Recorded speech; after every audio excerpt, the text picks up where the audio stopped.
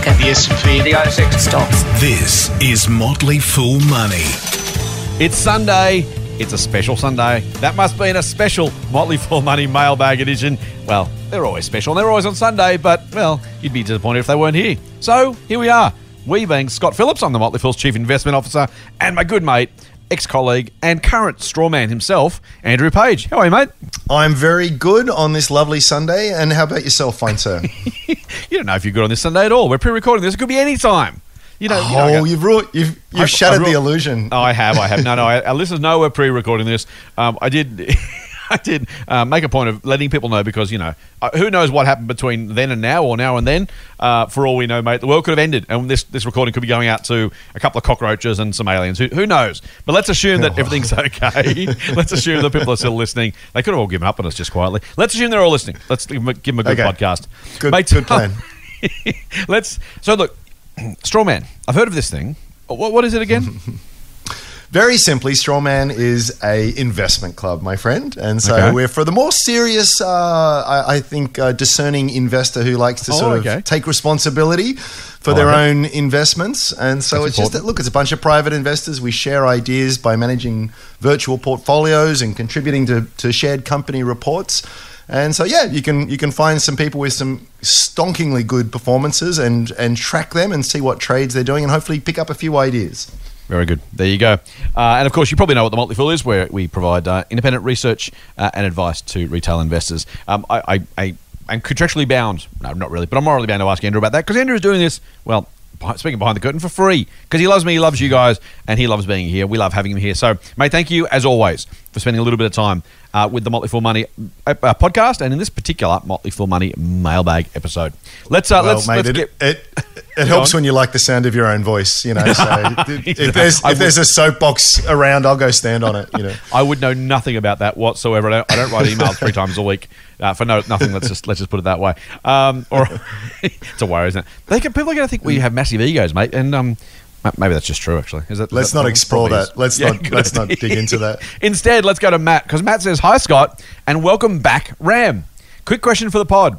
I've been listening to you for a while now. Good man." And one thing I've picked up is that anyone who has been investing for any reasonable amount of time is bound to make their fair share of mistakes. I think he's talking about us, but let's move on. But regardless, he says, you need to use those mistakes as learning opportunities, which brings me to my question. I followed a recommendation to buy Nuix shares. And as you would know, things over at Nuix have gone from bad to worse in a very short period of time.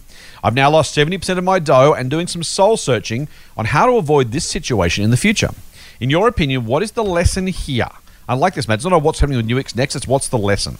Is it a lesson in holding against all odds for the long term? Or a lesson in knowing when to identify that a thesis is broken? Or is it something else? I'm trying to apply some motley wisdom here, but I'm interested in your guidance. Best regards, Matt.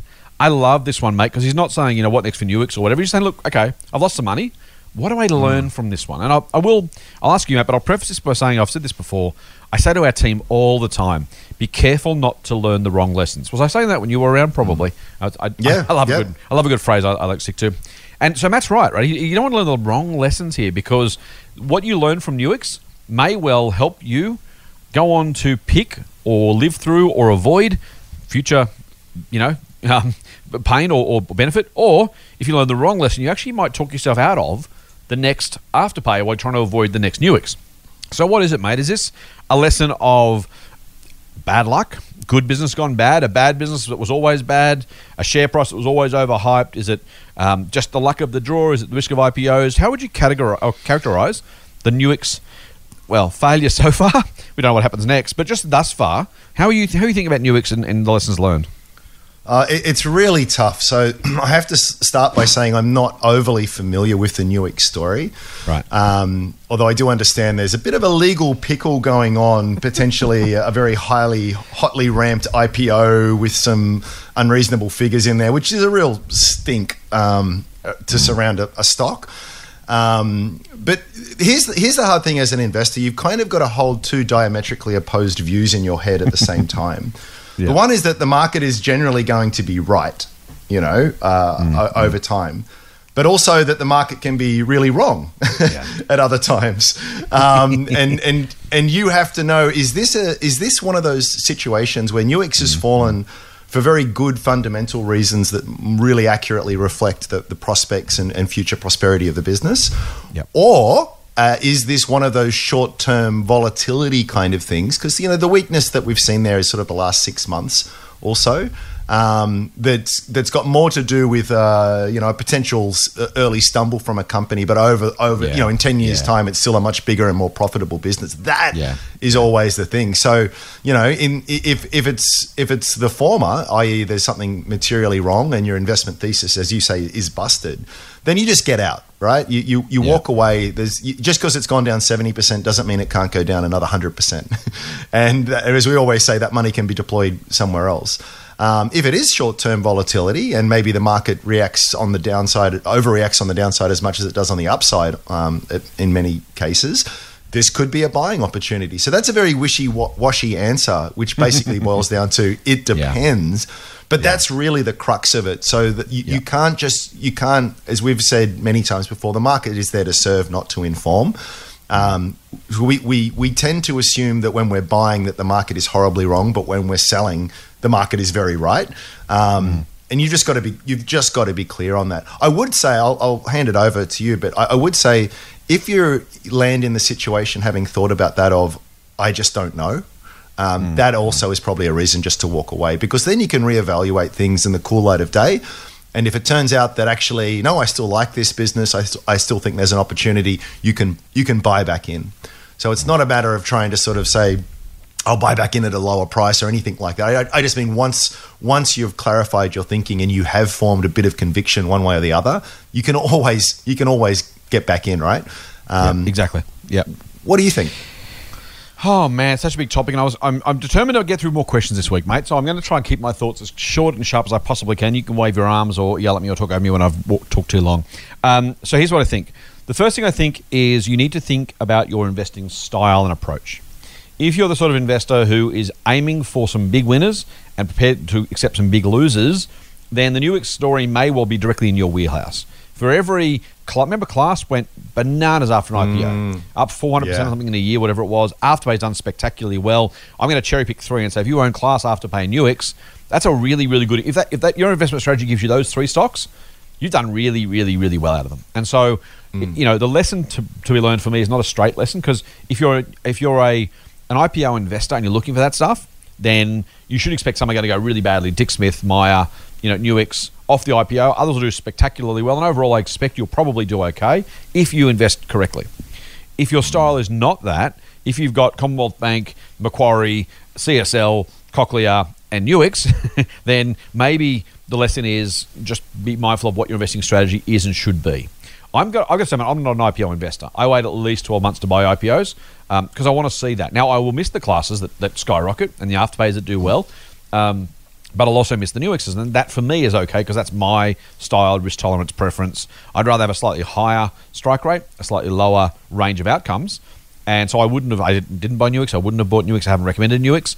But again, I'm not saying that's a bad thing. I'm just saying for me and my style, that's how I choose to invest, and that's how I choose to do it, right? So that for me is the biggest lesson of all.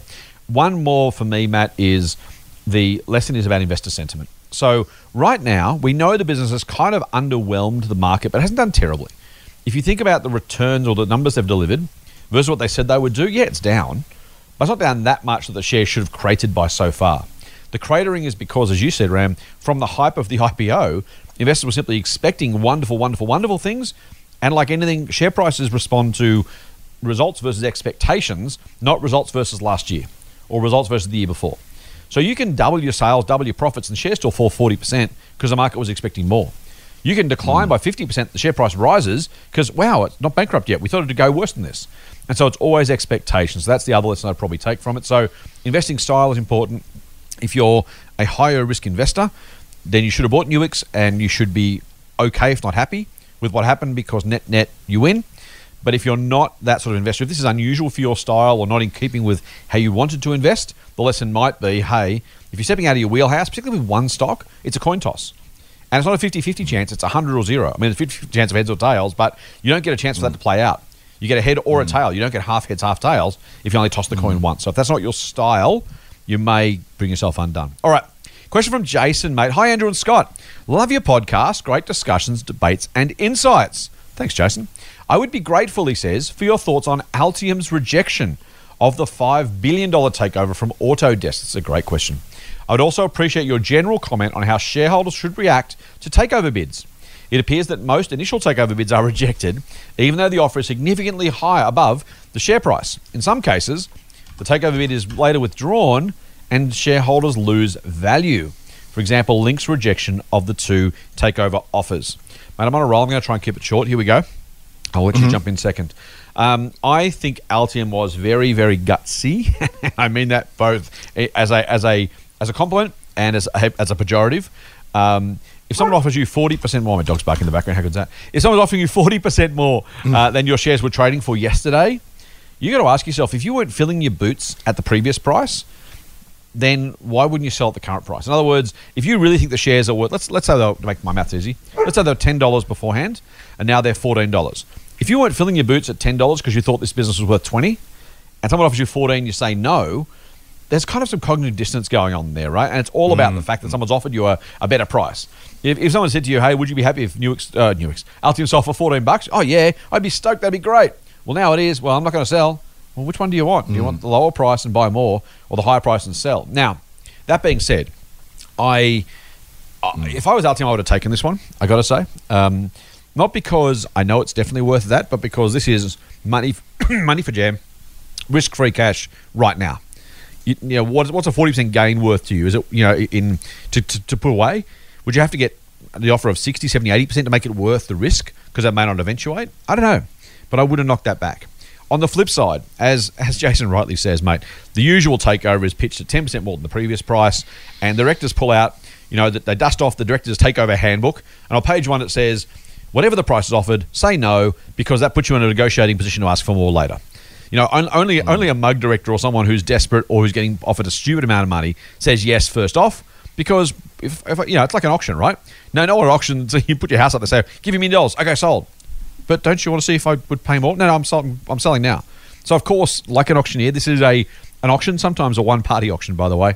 But a director is always supposed to, probably rightly to be fair, but by convention as well, directors always say no the first time around, see if they can get a better price. If they engage an experts report, and the experts report always says the company's worth a fortune, because that's why experts are engaged. You don't do it unless you're going to get a good result, right? And so that's how they do it. So Jason, you're right. I think unless you have a high conviction the company's worth a lot more in the long term, I would probably take most takeover offers, particularly because it's money in the hand. But if you let's take a simple example, Commonwealth Bank. If the Bank of New York had offered to take over Commonwealth Bank in the middle of the COVID crash, and then the shares subsequently doubled, they got it for half the price, they would have made an absolute fortune. So the other thing is always the case as well, that sometimes the takeover, the potential buyer knows the value, even though the market's not giving it that value currently.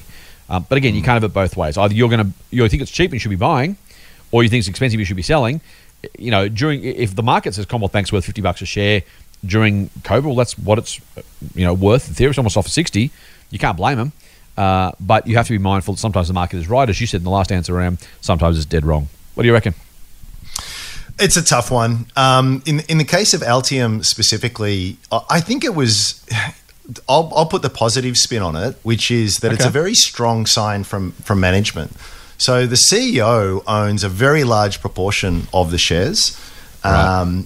And you sort of, it's always helpful, I think, to try and look at the perspective of the people who are making the decision here. So Aram, the CEO, knows better than anyone what kind of shape the business is in and what he thinks he can do with that over the next few years. Now, he could be horribly mistaken and overly optimistic, but if he had, and he's no fool, he knows that the shares are trading at a pretty lofty multiple, and that can change very quickly on the market.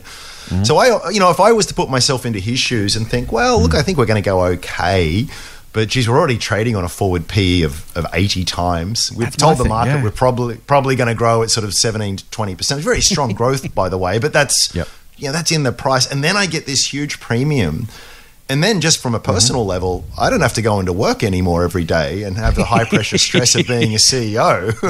Yeah. I'm gonna literally get tens of millions out of this. Yeah, exactly. Yeah. You know, like that is no matter how much you love your job and the rest of it, that is a very difficult proposition for most of us. For most of us to walk away.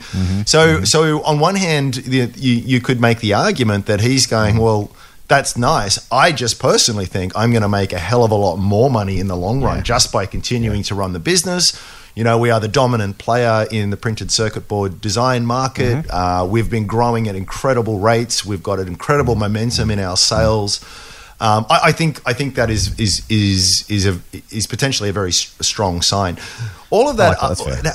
Having said all of that, I think takeovers can be a real distraction here. It's always comes. This tends to be the answer to so many questions that we get. But for me, it always comes back to having some kind of notion as to what the business is really worth. Because without that to anchor on, all of these decisions are hard. Whether it's a takeover offer or just an offer on the market, you know, do I buy? Do I sell? Well, I have to have some independent notion of what this is worth. If ALU.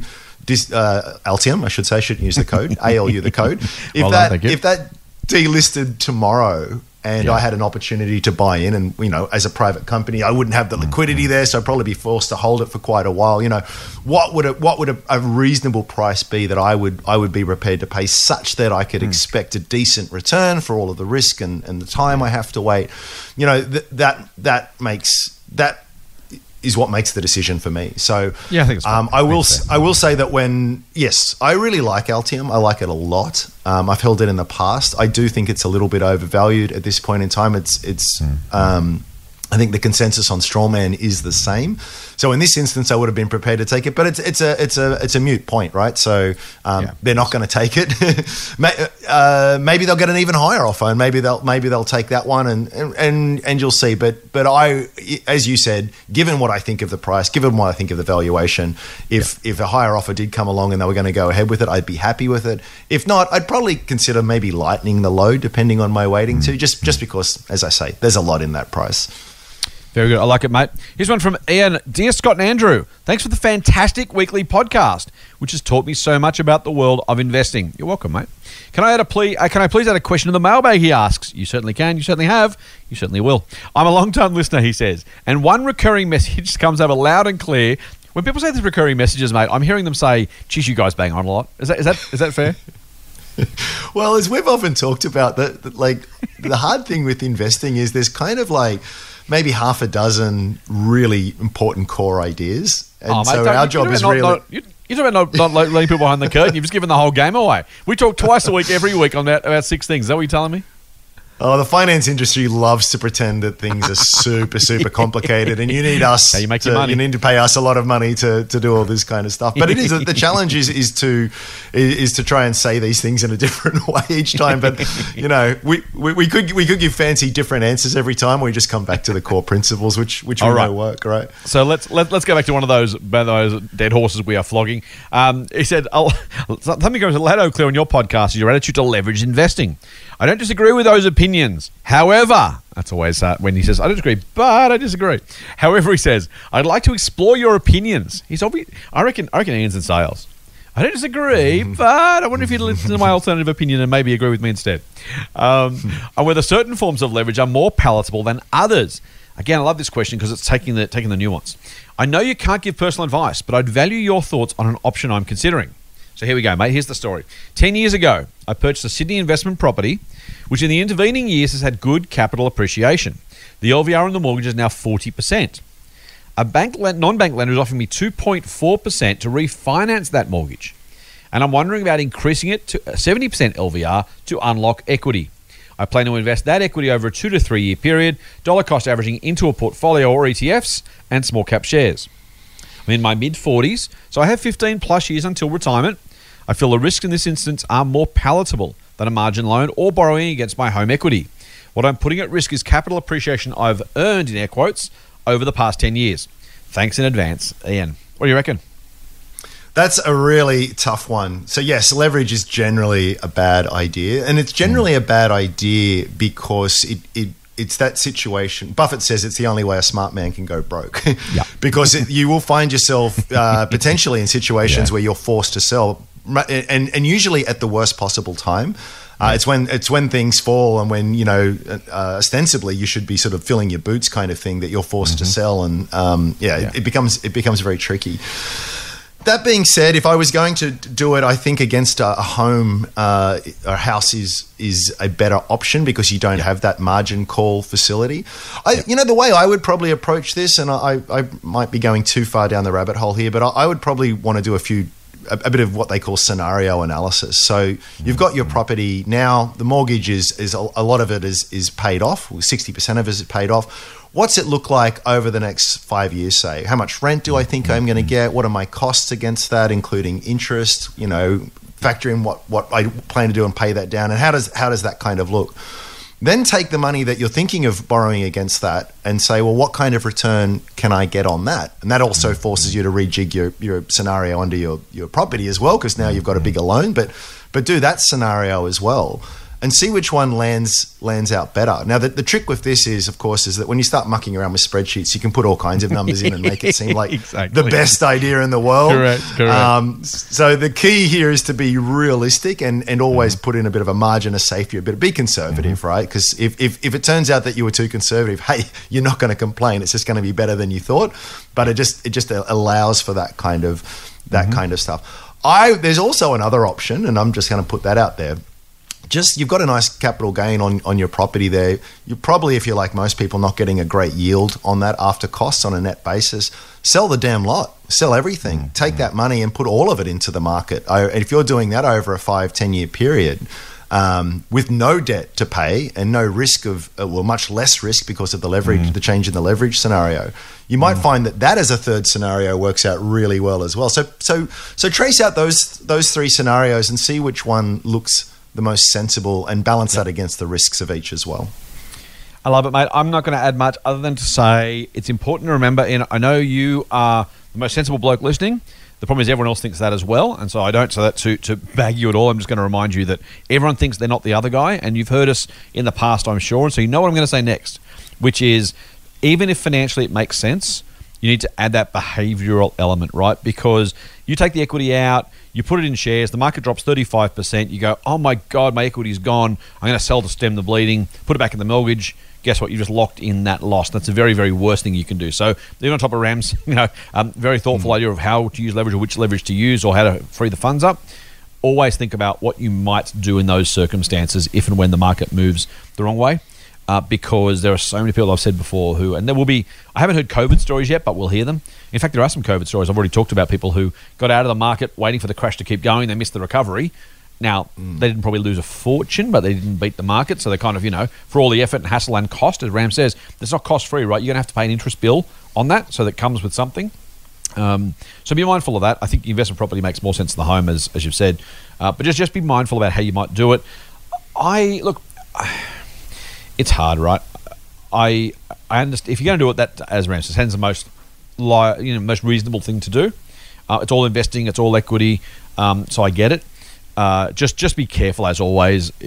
Banks may well actually margin call your investment property. It rarely happens, but if the shares were to fall and they reevaluate, let's say the property market falls, they revalue the property, you've got to find some cash to top it up, or the bank gets funny about your mortgage, or they refinance you at 6% rather than 2.4%. All of a sudden you've got to make that good, right? So there are just those issues.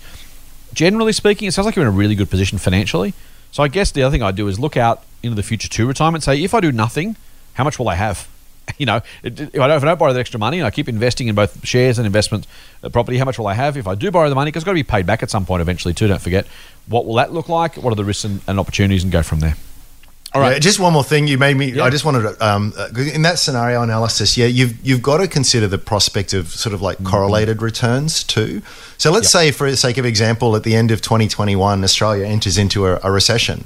Yep. Not even a necessarily super scary one, but just a recession. I mean, in that scenario, it's very likely that both property and shares will fall. So your LVR will shoot up just by virtue of your investment property going down. It could fold. They could move against you in concert. So that's another scenario to test and just see if you're comfortable with. value stocks, Market. Stock market. Index. Share market. This is Motley Fool Money. Subscribe to the free newsletter at fool.com.au/Triple M. Here's one from Scott, not me, another Scott. He says, "Hi team, a comment for the podcast." Here we go. I'm a subscriber. I don't mind comments, mate. We like answering questions. I actually quite like comments as well. We like to know what our listeners are hearing, feeling, thinking. Unless they disagree with us, in which case, please don't tell us. I'm kidding. A comment for the podcast, says Scott. "I'm a subscriber to Blastoff, one of the Motley Fool services, and while it's been a roller coaster 9 months for that portfolio, I'm happy to hold all the companies they have exciting futures." And I'm not going to do an ad for Blastoff, but I will say, back to the Nuix question we started with, that's exactly the sort of story you're looking for. It's a portfolio, right? It's still a roller coaster. Sometimes they all move the same way, so you're not going to get necessarily diversified short-term returns. But that's the life of a growth investor. Just on the housing topic, which comes up a lot. No. My wife and I own our own home, he says, and an investment unit, both with mortgages. And while my share portfolio could mostly wipe both of those mortgages off now, it's better for me to stay invested and chase those 10 to 20% returns. Incidentally, I'm in the process of switching banks. Home loan dropping here, how good is this? From 2.8 to 1.77%. Well done, Scott. Hashtag get a better rate. Haven't used that for a while. I've done all sorts of sums comparing the merits of property versus shares and whether to sell the unit, as the returns after all the expenses are pretty dismal.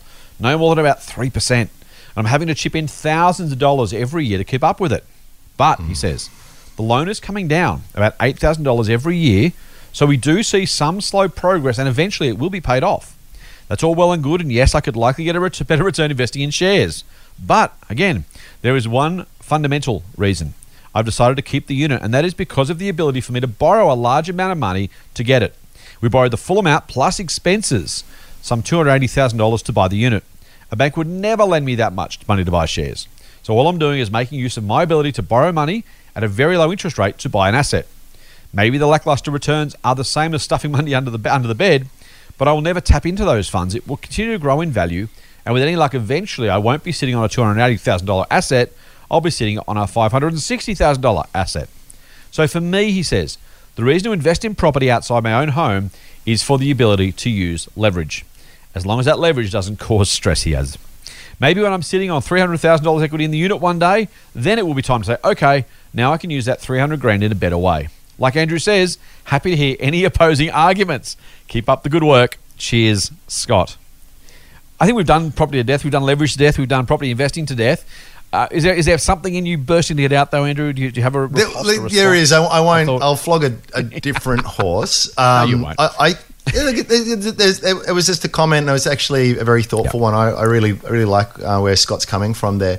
I think I had a conversation with a mate recently in terms of the guaranteed return of paying off your house. He's actually in the same situation. He's got a house. He's got an investment unit. He's got mortgages against both.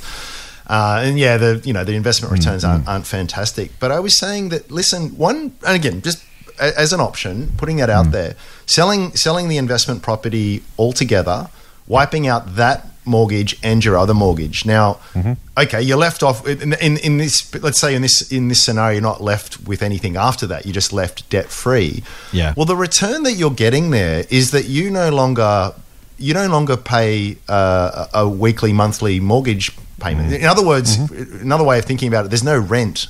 So imagine how much better off you would be without. There's nothing in the world that can hurt you at this point now. So also you're financially you're bulletproof, and no matter what happens to the market, the property market could fall in half. Who cares? You've got a house to live in, and it's not costing you a cent to live there. And you've now got each month a whole bunch of extra cash, likely thousands of dollars more than you didn't have under the other scenario, because all of the money that you were earning was going to servicing those things. Now that's not a bad idea. I mean, if those assets are doing very well and on a real term and after cost it's going up, that is a great thing. All I'm saying is just consider that guaranteed and very, very real cash return that you get each week by not having to pay rent / mortgage. And for a lot of people, that could be anywhere between $500 and $1,000 a week. particularly if you're renting in Sydney, and take my word for it, it's sort of that caliber. That is huge. And then, of course, with all of that extra cash flow that you're getting, you can very quickly start saving up and putting that to work in the market or into something else. But in a completely risk-free fashion, in the sense that there's zero leverage there. There's nothing that can hurt you in that regard. So that to me has a lot of appeal, and it's just, it's each to their own, but it is something that I think more people should consider. Yeah, I'm less striding this than you are, mate, as you well know. I actually, for some people, again, this is about, I'm going to talk about temperament all the time. I just do these days because it's just so much more important than most people give it credit for, and more important, you'll never read it in the textbook in the right proportions. The value of having just that discipline of paying down an asset for some people is actually more than enough to justify it in my mind. For all of the inefficient return, for all of the poor return, for all of the low return, if having an investment property that you pay off on your 64th birthday is what you need to do to retire with a paid off asset and have something for retirement, then I'm going to say go for it. I don't think it's the best option. I wouldn't recommend it in the compared to others. So I am talking about both sides of my mouth to some degree. But in this case, it's literally just a case of, hey, if you're the sort of person who just feels good about this, needs to do it, wants to do it, can only find a way to do it this way, then go for it. And if you're hearing this going, I can't bring myself to do X, but I'm happy to do Y. I'm happy to keep the investment property, or frankly the home mortgage is the same, right? Paying that down over 20, 30 years. If that's all you can do, you can't bring yourself to invest or stay invested or put enough money aside to invest. But if the mortgage bill comes, you've got to pay it, so you do. For some people, that just needs to be true and needs to be right. So I have no problem with that whatsoever. I do agree with your point to Scott about the likely future returns of both. Even with that debt, Scott, you borrowed the money already. And so to some degree, the question isn't sort of whether it was worth doing now. It's like what's left on the mortgage from here and what could you earn in two different scenarios from that money. And it's pretty straightforward, right? Do the maths.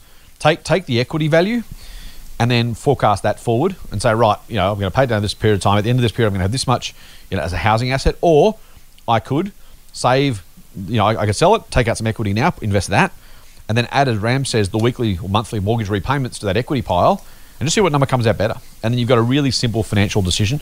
That being said, as I said, you give a very strong sense that it's just, hey, I feel better doing this. And we're not going to talk you out of it, I assume, and that's completely cool too. So, again, as I've said many, many times, I'll say many, many, many more times, the most rational and the best advice are often different things. So I think the maths should win on one level. On the other level, if it's just like, hey, I hear you, but I feel good about this, then go for it. I'm not going to criticize you for it. Fair? Nice. Yep.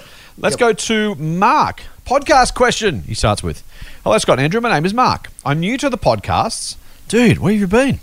But I have been a subscriber to the Motley Fool Share Advisor for nearly 2 years. Good man. Now, this is where my loathing for Mark comes out, Andrew.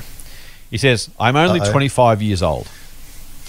Now, I've said many, many times, what I wouldn't give to have those, in my case, well, let's just say a couple of decades back, I would give a lot of money to get those decades back. So you have my eternal envy, Mark. He says, I'm only 25 years old and I've learnt about the share market with no guidance from my financial advisor.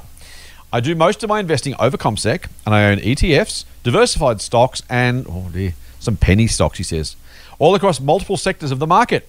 I now have 10 to 15 stocks in my portfolio, only purchasing around the minimum for each one. For example, $500 minimum purchase. This leads me to my question. Is there such a thing as being too diverse with not enough money in these stocks?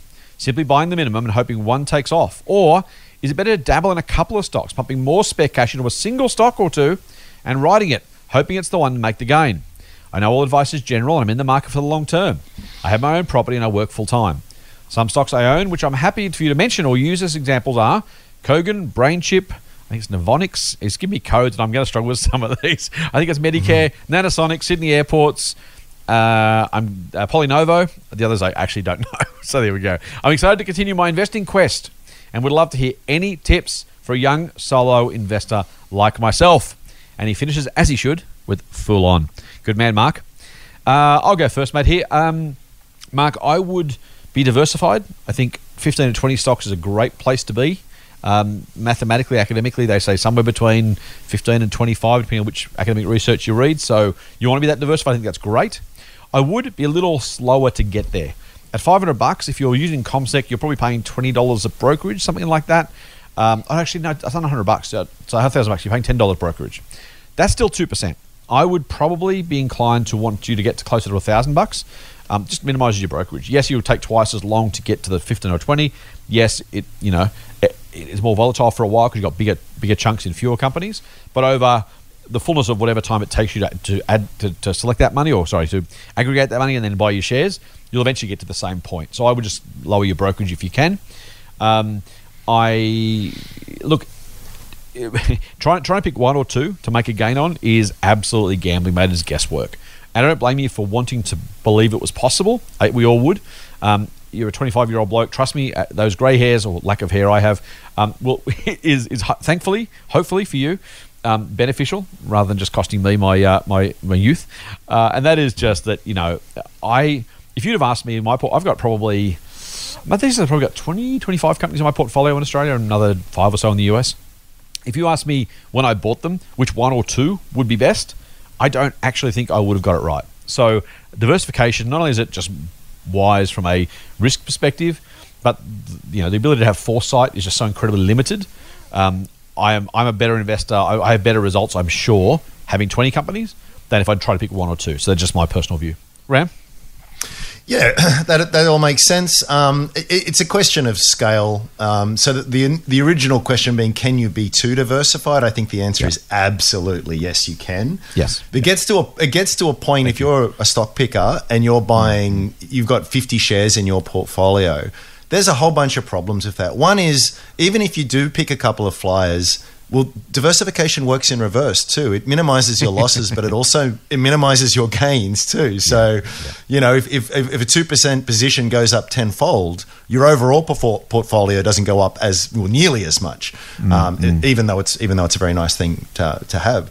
So there is that. The other thing, I think, from a practical standpoint, again, if you're a person who's picking individual stocks, you're a sucker for punishment, because that is a lot of research to do, right? And a lot of things to keep on top of. So every time reporting season rocks around, you've got 50 sets of results to sort of dive into and figure out, it's super hard. So it's a lot of extra work for returns that are almost guaranteed to be lower. And then the other argument is well, if you want to take that approach, just buy an ETF and you get instant diversification. You buy the one thing, you get the average, and you go and play golf or whatever floats your boat. And we know that that's probably going to be a very decent return over time. So you just don't need to make life hard for yourself. I only have about 10 or 12 stocks in my portfolio. And when I say that, really, there's probably 5 of them that constitute 60% of my portfolio. So I'm a pretty concentrated investor. So I definitely like the idea of playing favorites with my highest conviction stocks. But that's a very important thing to underscore there, high conviction. So these are ones that I know intimately well. I mean, totally to your point, like there's guaranteed to be a few in there that is, no matter how much I like them and think they're great, that they're going to disappoint, maybe some radically so. But I do have a high degree of conviction on them. And even within that, if 3 or 4 of my stocks do terribly well, I've still got 8 or so others out there that are going to buffer that. So when you see these studies, when they chart out risk against the number of stocks in a portfolio, it's a very hyperbolic kind of thing. So you can still you start, the difference between a 1-stock 2 portfolio and a 2-stock portfolio in terms of risk is half, right? But then when you go to 3 to 4 to 5, it just starts getting very, very low indeed. So you can overthink. I don't think it's one of those things. I think you're right. I think 15 to 20 is a good level for most people to sort of aim for. But even at 10, you've got a huge amount of diversification value in that. So it's a question that the degree to which you want to concentrate is the degree to which you have very high conviction and a preparedness to know that is also going to come with a much more volatility, which is going to have that behavioral challenge with it as well. So it comes back to know thyself when it comes to investing. But just to add a little bit of, I guess, different nuance to your comments, which I totally agree with. No, I think that's right. The only thing I want to add, mate, is just because we've both seen this way too many times, is when you say the level of conviction, that conviction has to be based in reality as to your ability to have enough conviction. So, I'm absolutely sure my team's going to win on the weekend. Well, maybe you are, maybe not. Are you genuinely good enough as an investor? Have you had enough experience to know that conviction is warranted, right? I've got a high conviction this company's going to go well. Based on what? I just think it's going to. No, you don't get to call that conviction then. Like, it might be, literally, like, it might be, if you're super convicted about it, we certainly, man, just check out Facebook, right? The nuttiness that goes on there. There's a whole lot of super convicted anti-vaxxers. Hey, how's that for controversy? A whole lot of super convicted anti-vaxxers who are sure that vaccines are causing everything. It doesn't make it right. So, you have to have conviction, but you also have to have some reason to believe you're actually going to be right. And that's the same thing. I know that's what you meant, but I just want to add that, because just saying, well, I'm sure it's right. Well, you have to kind of, if my 8-year-old son has a high level of conviction of how he should treat my headache, I'm probably not going to pay it that much attention. Yeah, that's the thing with investing, right? Like, you might be able to trick other people on a social media platform, but do you really want to trick yourself? That's you're the one. It's your money, right? And you're the one who's going to suffer if you're pulling the wool over your own eyes. And then we all do it to some degree. So it's just something to be aware of. Oh, totally. Yeah, we absolutely do. Try and be honest, as you said. Yeah. Yeah, try and be honest with yourself. And I really think more of us as investors should be comfortable with the phrase "I don't know." I think too often, particularly those in the professional punditry, all of us, we have to have a strong view on this. It's cool. It's cool to say I don't know, and just wait until you get that fat pitch that you do know, or at least feel as though you've got a better edge at knowing. Anyway, let's go on. Very true. Question from Cam. Kind of the same as the last one, mate. So we'll try and do it quickly. Maybe the same answer might be different. Let's find out. Hi, Scott. I'm recently into investing and only opened my portfolio about 2 months ago. Good man, Cameron. Welcome. I'm 26, another man with my eternal envy, and my plan is long-term investing. Good man. He's doing well so far, mate. It gets better. Since opening my account, I've purchased 7 companies, roughly around $500 into each company. My aim is to invest $500 a fortnight.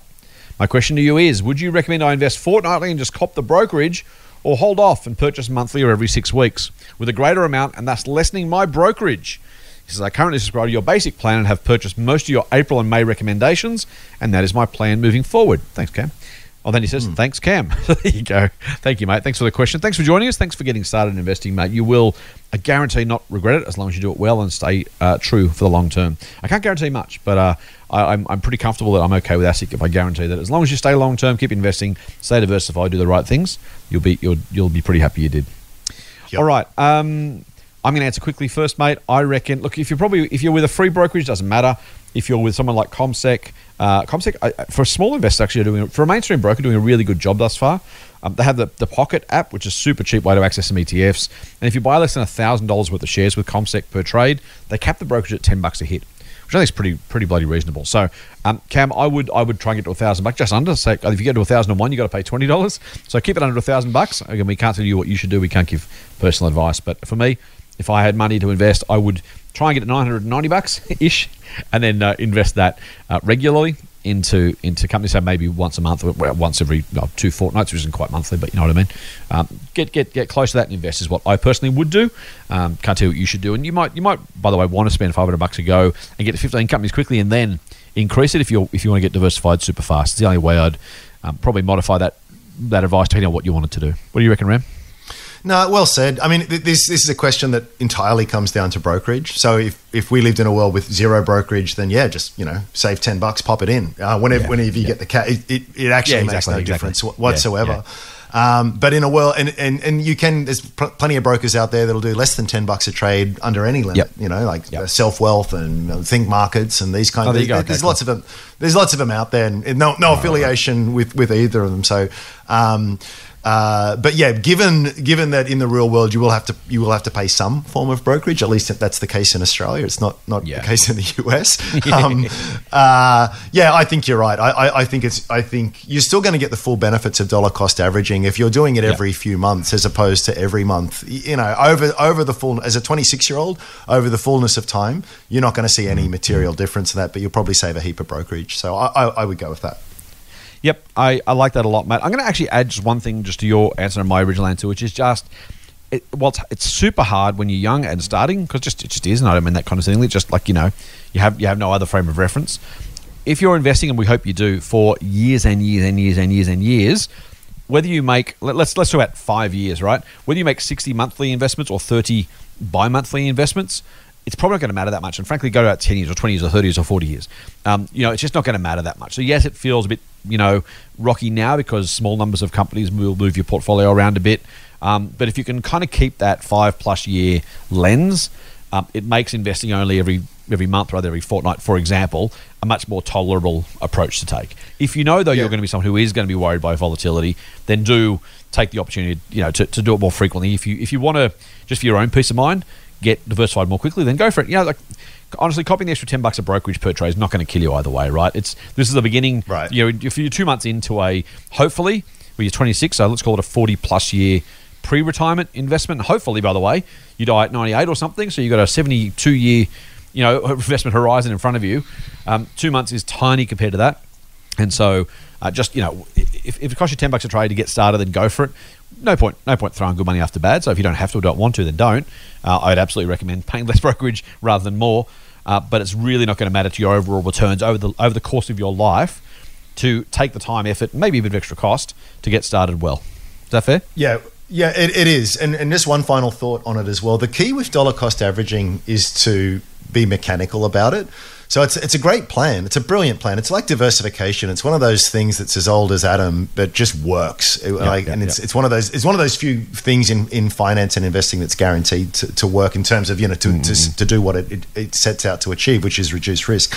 The trouble is that what we can find ourselves like if the market is falling, you might say, well, this month I might just hold off because I'll get a better price. Or conversely, when the market's roaring ahead, you think, oh, it's a bit expensive, I'll just hold off. The beautiful thing with dollar cost averaging is that's the point, right? You buy when it's down, and you get more shares per dollar because shares are cheaper, and you buy when the market is up. But the key is doing it on a regular basis, no matter what.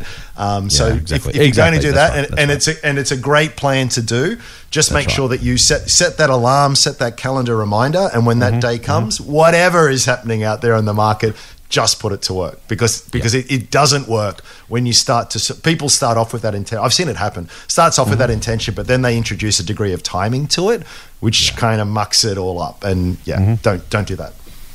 I like that a lot. All right, mate, one more. I'll go tough one. We'll squeeze one more in. From Craig this time. Hi, Scott and Strawman, he says. Nothing brings a child more excitement and joy than playing with bubbles. As adults, we appear to get so excited by bubbles as well, but a different kind. Asset bubbles, he says. Trouble is, it's hard to recognize when you are playing with an asset bubble. And when they pop, they don't bring great joy. So I have a question for the podcast, says Craig. For you two wise men, oh dear, how does the knowledge that asset bubbles exist play into your investment process? It's a really cool question. Love the podcast, full on Craig. What are we telling Craig, mate?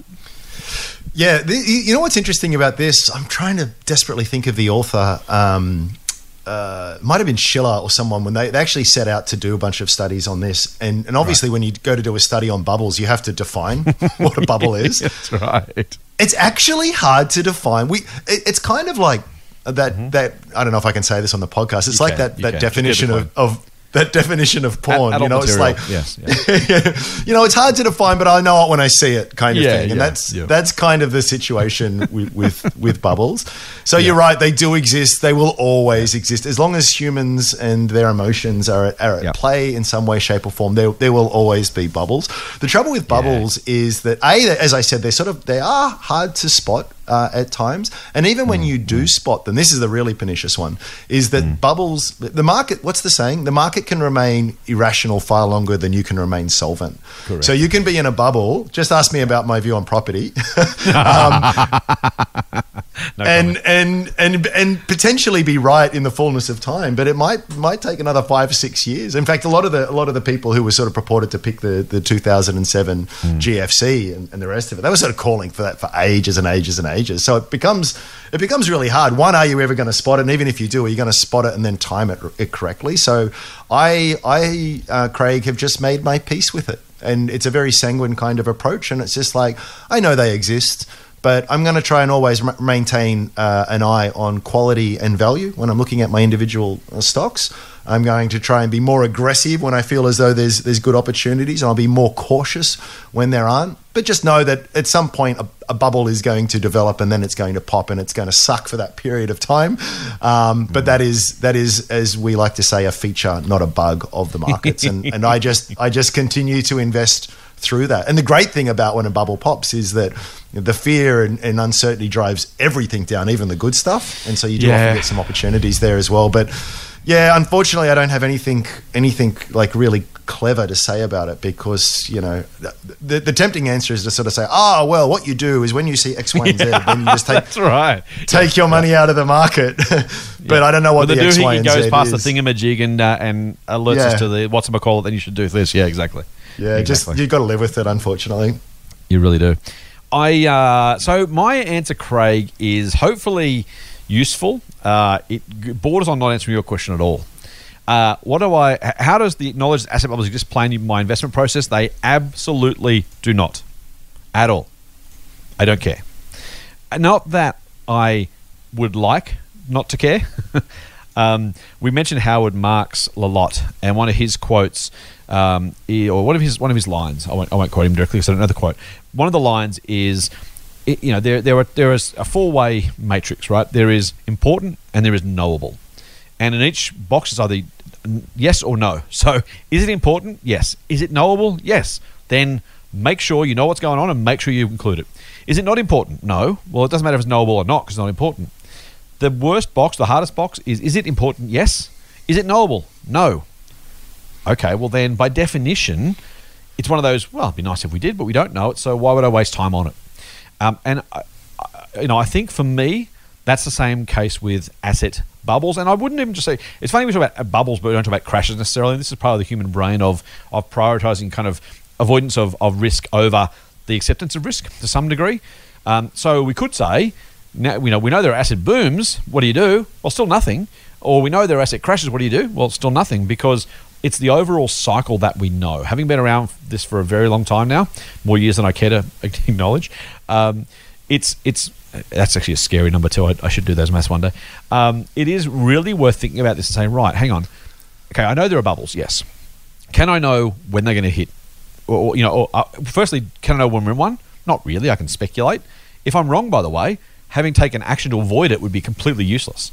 And again, I'll mention those very smart people who in March and April of last year sold everything because they were waiting for the COVID crash to kind of finish. And then once COVID was over, they're going to buy back in. Guess what? COVID's still here and we're at market highs on the ASX. So it tells you exactly everything you think you might need to know or want to know. It's a perfect example of why you should avoid even trying to do it. So there's that.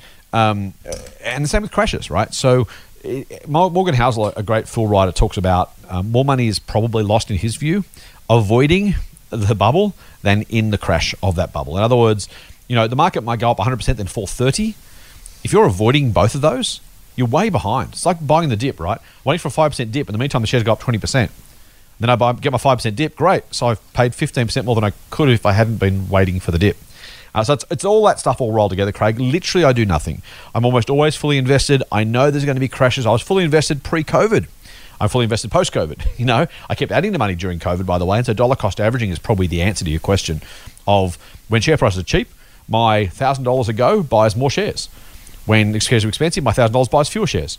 Overall, I expect dollar cost averaging will work in my favor. But moreover, if I forecast over the next 60 plus years of my hopeful investing life, maybe not quite 60, maybe 20 or 30. It's ambitious. I was still channeling those the young guys. If I think about that period of time, I guess there's probably going to be, I'm going to say 3 bubbles, I'm going to say 5 booms, and I'm going to say 7 crashes. Just, I don't make up a number, who cares? Probably something like that, yeah. And so like overall, but do I expect I'll have more money than I started with? Yes. Is it likely to be something around the market average historically? Probably. So why do I care? Now, as you say, if I could do it, I'd do it. Of course, if I knew we're in a bubble and it's going to crash on the 85th of August 2048, great, I'll do it then. But I don't, right? 85th of August, clearly not a date either, by the way. There's not 85. I know you picked that up. But you don't know. It just, if it was knowable, and yes, absolutely, I do a whole lot of things differently. Same as day trading or share price highs and lows and booms and busts. And if I thought reading charts helped, I'd do that. If I thought, I think the way I invest is the best way for me, the best way I know of, and the best way we hope to suggest other people could do the same, which is simply keep adding, ride the waves, because the destination is worth the pain of getting there. Yep. Fair, mate? Fair, very fair. Thank you, fools, for spending some time with us, listening to this episode, this special mailbag episode of Motley Fool Money. You can get a hold of us on the socials. We hope you do. As you know, I'm on holidays right now, so I'm not going to be looking at the mailbag, but when I get back, I sincerely hope it's full, because otherwise we're going to have not much to talk about. In the first couple of weeks, I'm back. And hey, if you don't want a Motley Fool Money mailbag episode, don't send us a question. But if you do, if you're enjoying it, if you get value from it, if you have any questions you want answered, or, as some of your fellow listeners have already done, some comments, some thoughts that they want to share, please do that. You can also just follow us on socials for fun, because it's just interesting. We post some interesting stuff from time to time. I'm prone to the occasional rant, you might believe, but hopefully it's useful. Hopefully it's that's what Twitter's for, isn't it? That's why it's pretty raison d'etre. That's why it exists. Yeah. I fulfill its. You're a startup founder. What do they call those things? What's the? It's core value proposition. There you go. There you go. Yeah. I am the definition of no. I don't only rant. I try and share some interesting stuff as well. All right, here we go. If you're following Andrew, you want to follow Andrew, go to Sage_Simeon on Twitter, or the Strawman account at StrawmanInvest. If you're on Insta or Twitter, the TMF Scott P account is mine on both those handles, or both those networks, I should say, platforms, or at the Motley Fool AU. That's on Twitter and Insta. On Facebook, jump onto Scott Phillips Money or the Motley Fool Australia. And, of course, you can email us info@fool.com.au. Mark it up for the podcast, and our wonderful member services team will make sure it gets finds its way to our hot little hands. In the meantime, don't forget you can and should subscribe to the Motley Fool Money podcast. Please do, because it helps you make sure you don't miss any episodes. It helps other people find it. And speaking of that, if you can leave us a review, leave us some stars, that'd be much appreciated. We read some 5-star reviews. We'll read some more 5-star reviews another time, but hopefully they're useful, and hopefully they give you a sense that other people are enjoying it as much as you are, and we hope other people will find it as well. So make sure you do subscribe. In the meantime, we'll see you on Friday with another episode of Motley Fool Money. Fool on. See you then. The Motley Fool and people appearing in this program may have positions in the companies mentioned. General advice only. Please speak to your financial professional to understand how it may pertain to your situation. Subscribe to the free newsletter at fool.com.au/MMM. The Motley Fool operates under Financial Services Licence 400691.